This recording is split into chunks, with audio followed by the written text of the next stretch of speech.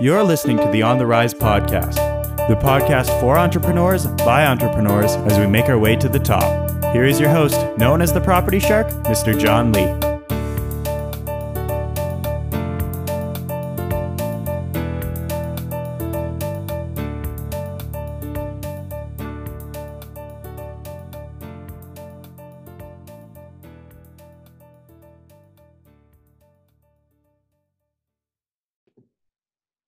Hey, what's up everyone? John Lee here, also known as the Property Shark, and welcome back to another episode of the On the Rise podcast. Today we have the owner of Chacha's Tandoori and Grill. We have Harjeet Kalra with us today. Nailed it. Thank you so much for being on the podcast today. No problem, man. Appreciate it. Absolutely. And I hope I pronounced your name good. Perfect. So Harjeet, why don't you give our listeners a quick introduction about yourself and how you kind of came about Chacha's? Sure, for sure. So basically, I grew up, always kind of wanting to be an accountant, actually. That was kind of what was ingrained in me. As a young kid, my dad's like, be an accountant, get a safe, secure, career path, and then everything will be good. So anyway, so as I grew older, I realized, entrepreneurship I want to really start my business. That's what really excites me. I actually ended up going to business school after to do accounting, and I got to do a couple internships for some big companies, and I realized, man, this is not what I want to be doing for the rest of my life. So I kind of realized at that moment, no, man, like I'm going to start a business. Like that's what's right for me. So as I was finishing my undergrad in my business degree, I started brainstorming what, sort of business idea would be viable and what I should be doing for the next, phase of my life. So that's where my kind of family's background comes in. So they're from India, Delhi, India, and they've always been super passionate about food. I mean, if you go to our Instagram, the whole stories there. Food has always been like the one thing that's kept them together. It just gives them like unparalleled joy. So so they came to Canada around 95, and they had to work, the odd jobs, work hard at like convenience stores, gas stations, just doing odd jobs. And then eventually they finally got to, realize their dream, and they opened a small takeout joint called Lighthouse. And so great food. Been there? Yeah. So it's quite popular now. Yeah. So they opened Lighthouse, and it was more of a part-time thing. So they would go to work and then they would come after and only open for like 5 to 6 hours in the evening or so. And eventually things started picking up, it started getting busy, and it was getting good. But unfortunately at the time, the jobs that they had, their day jobs were still, their stable income. And at the time they had 2 kids. So when I say they, I mean my uncle and my dad. We live in a joint family. So they had 2 kids each that they had to provide for. So at the time, the best decision for them was to sell their business and continue their stable day jobs. And so they ended up selling their business. Lighthouse actually went on to become really successful, and they're doing really well now. But so their dream, it was left incomplete. So 20 years, fast forward 20 years, and here I am thinking what business I should start. And I'm like, what better way to get into the world of business than, start a restaurant with my family. And so that's where we're kind of at today. That's amazing, and it's humbling to hear, the immigrant story. And I'm a first-time generation immigrant too. Well, my parents were, so I guess I would be a second generation. Right. But then again, it's like the hardships like that you've kind of described, and working the odd jobs. Like I went through that too, and I saw that, and I'm just like, man, like if my parents like brought me here just to do like a normal 9 to 5, like that's not what I'm here to do, like it's like I feel you, man. Exactly. There's like a burning fire in you, and just like I gotta do more somehow. I gotta figure it out. I gotta accomplish more in life because of this great opportunity that that was presented to me. Did you ever have like any hints of like entrepreneurship growing up? Like was that kind of always in you a little bit, or was it like after you were graduating and realized accounting wasn't for you, that's when you figured out that, hey, I wanted to do a business? Right. So actually, I think there have been hints throughout my life. I remember when I was, quite younger. I think in elementary school. I don't know if you remember those power bands that were really popular at the time. Like all the NBA players were wearing them. I'm not. Oh I'm yeah, not sure. yeah. So I remember that it was just in the early stages and they were getting really popular. So what I did was I took my dad's credit card and I'm in like grade 6 or 7, right? And I just ordered like hundreds on eBay and I just purchased them. And so I started selling them because I saw that kids, we're highly influenced by the NBA at the time. And so that kids were really into this kind of stuff. So I started buying them for like $1 a piece and flipping them at my school for $10 and, turning a profit or like that. And then I realized why stay within just my school. So all the other kids on my street that all went to different elementary schools, what I would do is I would give them like 20 or 30 bands, every week and tell them to go, sell it to your schools and that I'll give you a cut out of the profit. And so slowly, I had this whole little business operating, just from my home in my cul-de-sac. And it was pretty awesome. I think that was sort of my first taste of entrepreneurship. And I realized, man, this is really cool. And then later on, I kind of, obviously that was just for a short period. And then I kind of, got serious in high school or whatever. And then I think a couple of years, like in my first year of undergrad, I started this Instagram page. It was more so just like, those motivational pages and like, car pages and things like that. I just wanted to explore, see if I learn Instagram and basically how to increase a following and, how to, like, if I were to start a business later, how would I, just learn the ins and outs of Instagram. So that was pretty successful as well. I had like 4 or 5 pages running at a time. The highest page was at like 100,000 followers and like a bunch of them were like at 50, 60,000. And so I was charging people for like ads to post on my page, teaching people how to grow their Instagram pages, making revenue from that. So yeah, those are some of the things that I think I did throughout, my life. And then after that, it was just, like I said, back on track. I was back to accounting and then, yeah. That's amazing. And do you Yeah. still run those pages? I'm just kind of curious. Actually, I ended up selling most of them. I still hold on to one of them. I haven't posted in like years, but yeah, I still have one of them, but I sold the rest of them. That's amazing. And would you say you kind of stumbled across this kind of when you were browsing online, like when you first got into the Instagram game? Was it just a sense of curiosity and you kind of dabbled with it and tried to figure it out? Right. So it was, yeah, I just saw people, having these pages with like 50, 60,000 followers. And, at the time I was just money motivated and they would be flexing with like their Rolex watches or like their, bundles of cash. And I'm like, wait, how are these guys even making money on Instagram, right? So I just kind of, that's what intrigued me in the beginning. And then I just, then I got into it and I saw how it actually works, how to increase your following organically and all sorts of, interesting stuff. Yeah. Nice, man. And from then on, like for school, where did you go to school? So I went to UBC. Got it. And I just did the Bachelor's of Commerce program there. And did you end up finishing your degree? Like, cause I figured like it was kind of halfway through that, or 2 years in that you realized like this wasn't really quite for me. But at that point, did you decide, okay, like let me finish this and have that as like, under my belt, something that I've accomplished, and maybe I can go back to this as a plan B or plan C, plan D.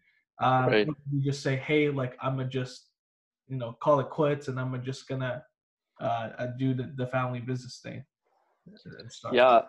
So it was a constant back and forth, man, to be honest. Like I started off super excited about entrepreneurship. So I'm like, maybe I should put the degree, in the back right now. And it was just a constant thing between, should I pursue this or should I just focus on my school? Should I pursue this business venture or, be realistic is what they tell you. So, yeah, man, it was just a constant back and forth. And then, like I said, I think in my 3rd year, I did the internship.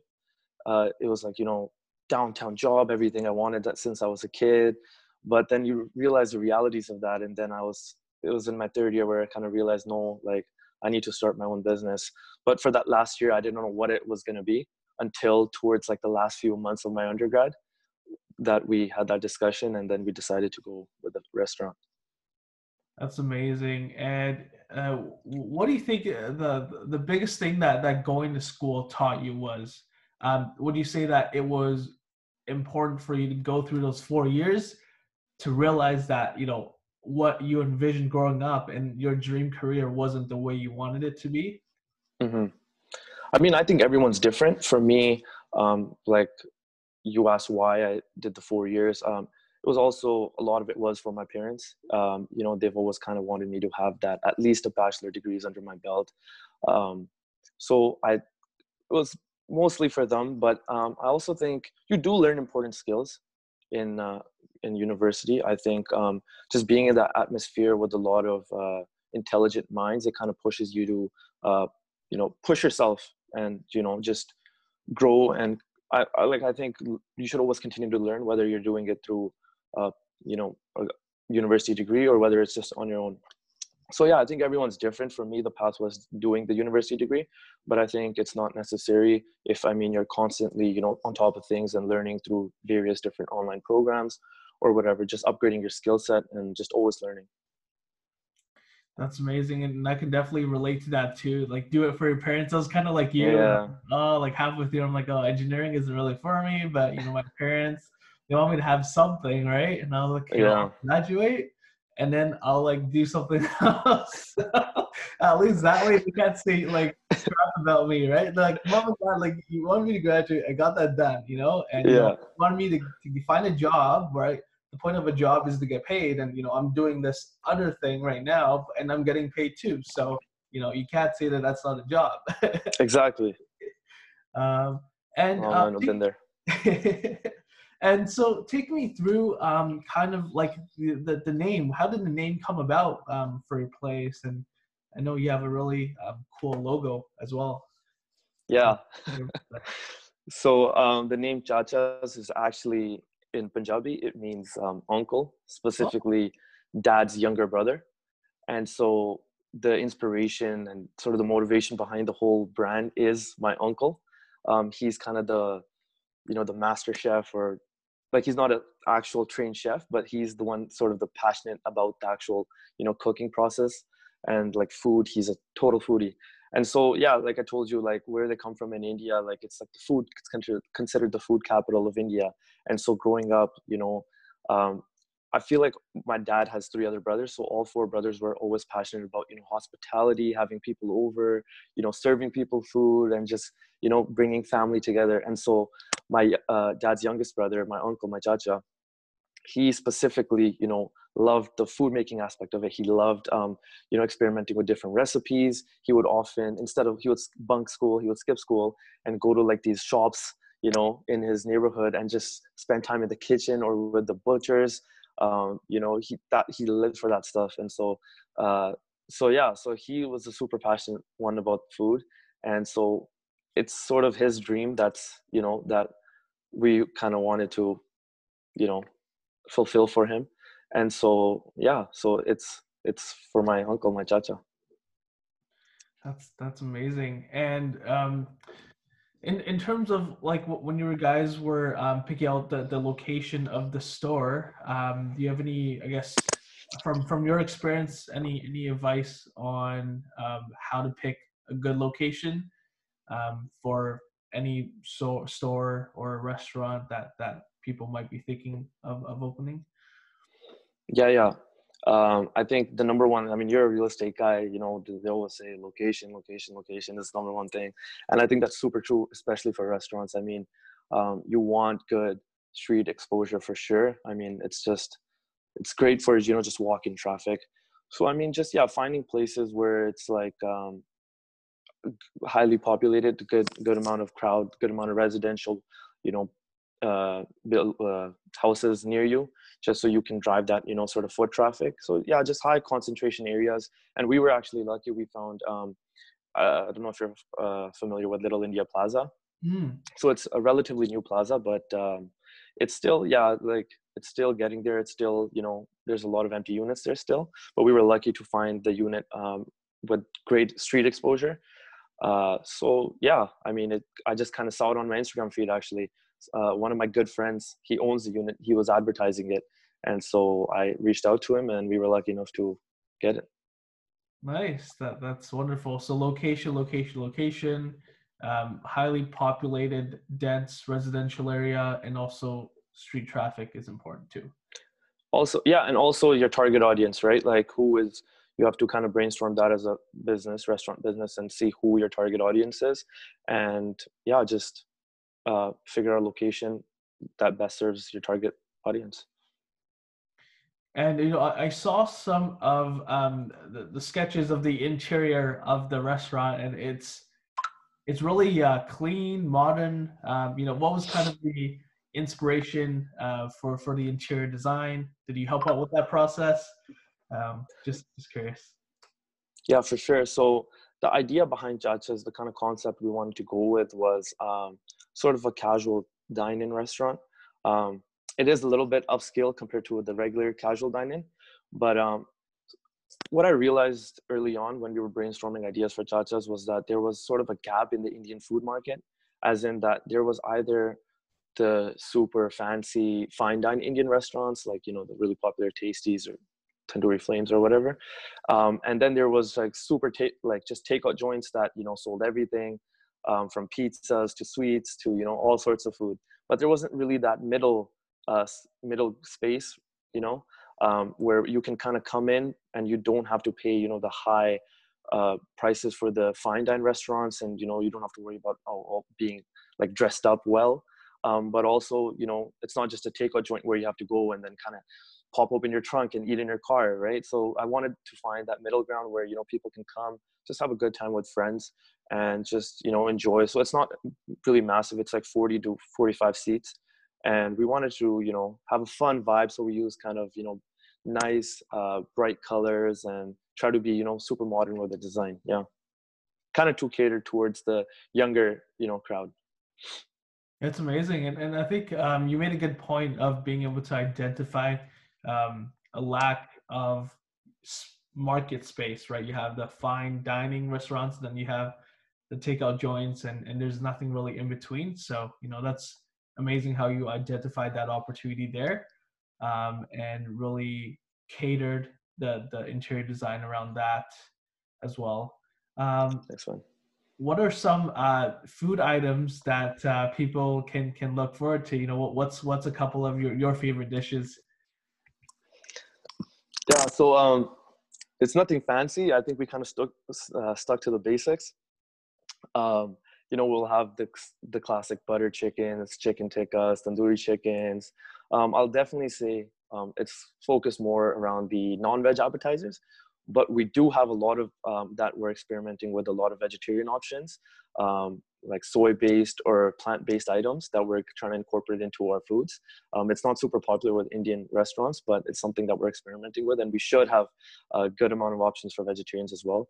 But if I had to pick, my top few, it would definitely be the fish pakoras that are it's the super popular item from Lighthouse, our seekh kebabs, and we're experimenting with these new dishes called kathi rolls. So they're just these rolls with chicken tikka and a bunch of other things. I'm not going to go into full detail, but definitely try out the kathi rolls and the chicken momos. Wonderful. And Harjay, I know you guys were planning to open up in April, obviously with the special times that's going on right now.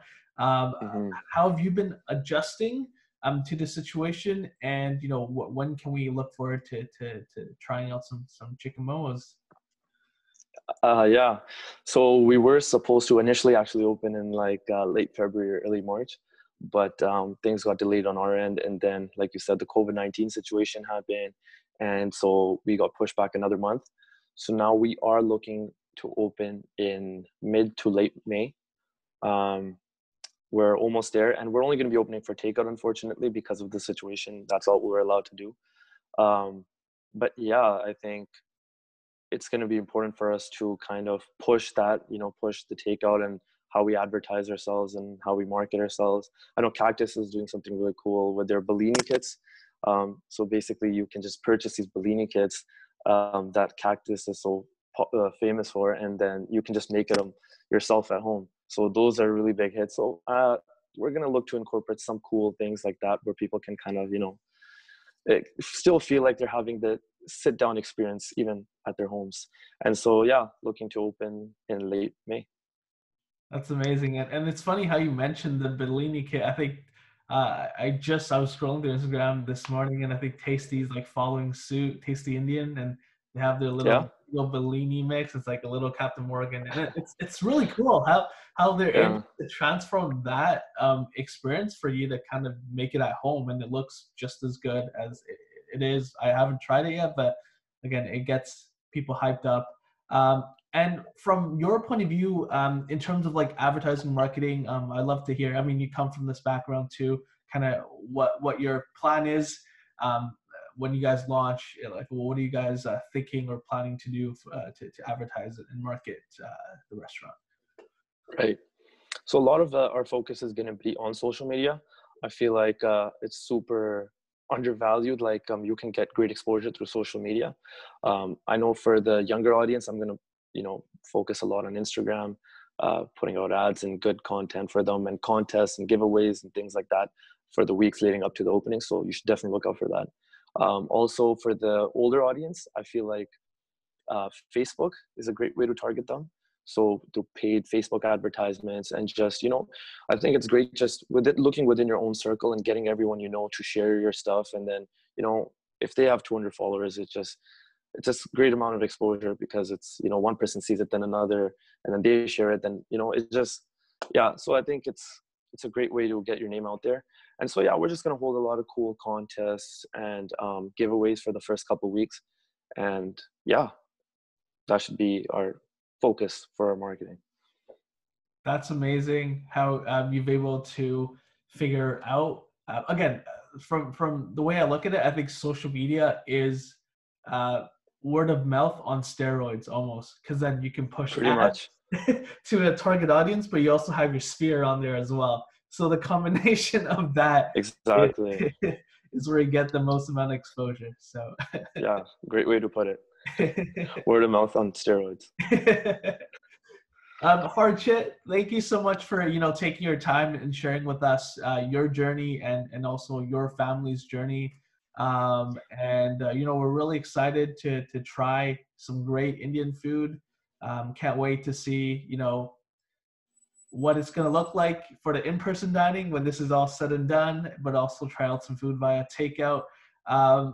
Last but not least, how can people get in touch with you or follow you or stay tuned if they want to look out for the giveaways or just to when you guys open up? Where can people find you? So you should definitely follow us on Instagram and Facebook under the name Chacha's Tandoor. I think that's the best place to stay connected for all the for all the giveaways and all the competitions. So definitely give them a follow, and we have exciting things coming soon. Thank you again. Thanks, John. Appreciate it. Absolutely. And we'll talk very soon. For sure, man. Okay. See you. Take care. Thanks. Bye. Thank you for listening to the On the Rise podcast. I hope you enjoyed this episode. The music composition and vocals is done by Graham Best. Your host, of course, is the Property Shark, Mr. John Lee. Have a wonderful day, and we will, of course, see you next time on our way to the top. Cheers.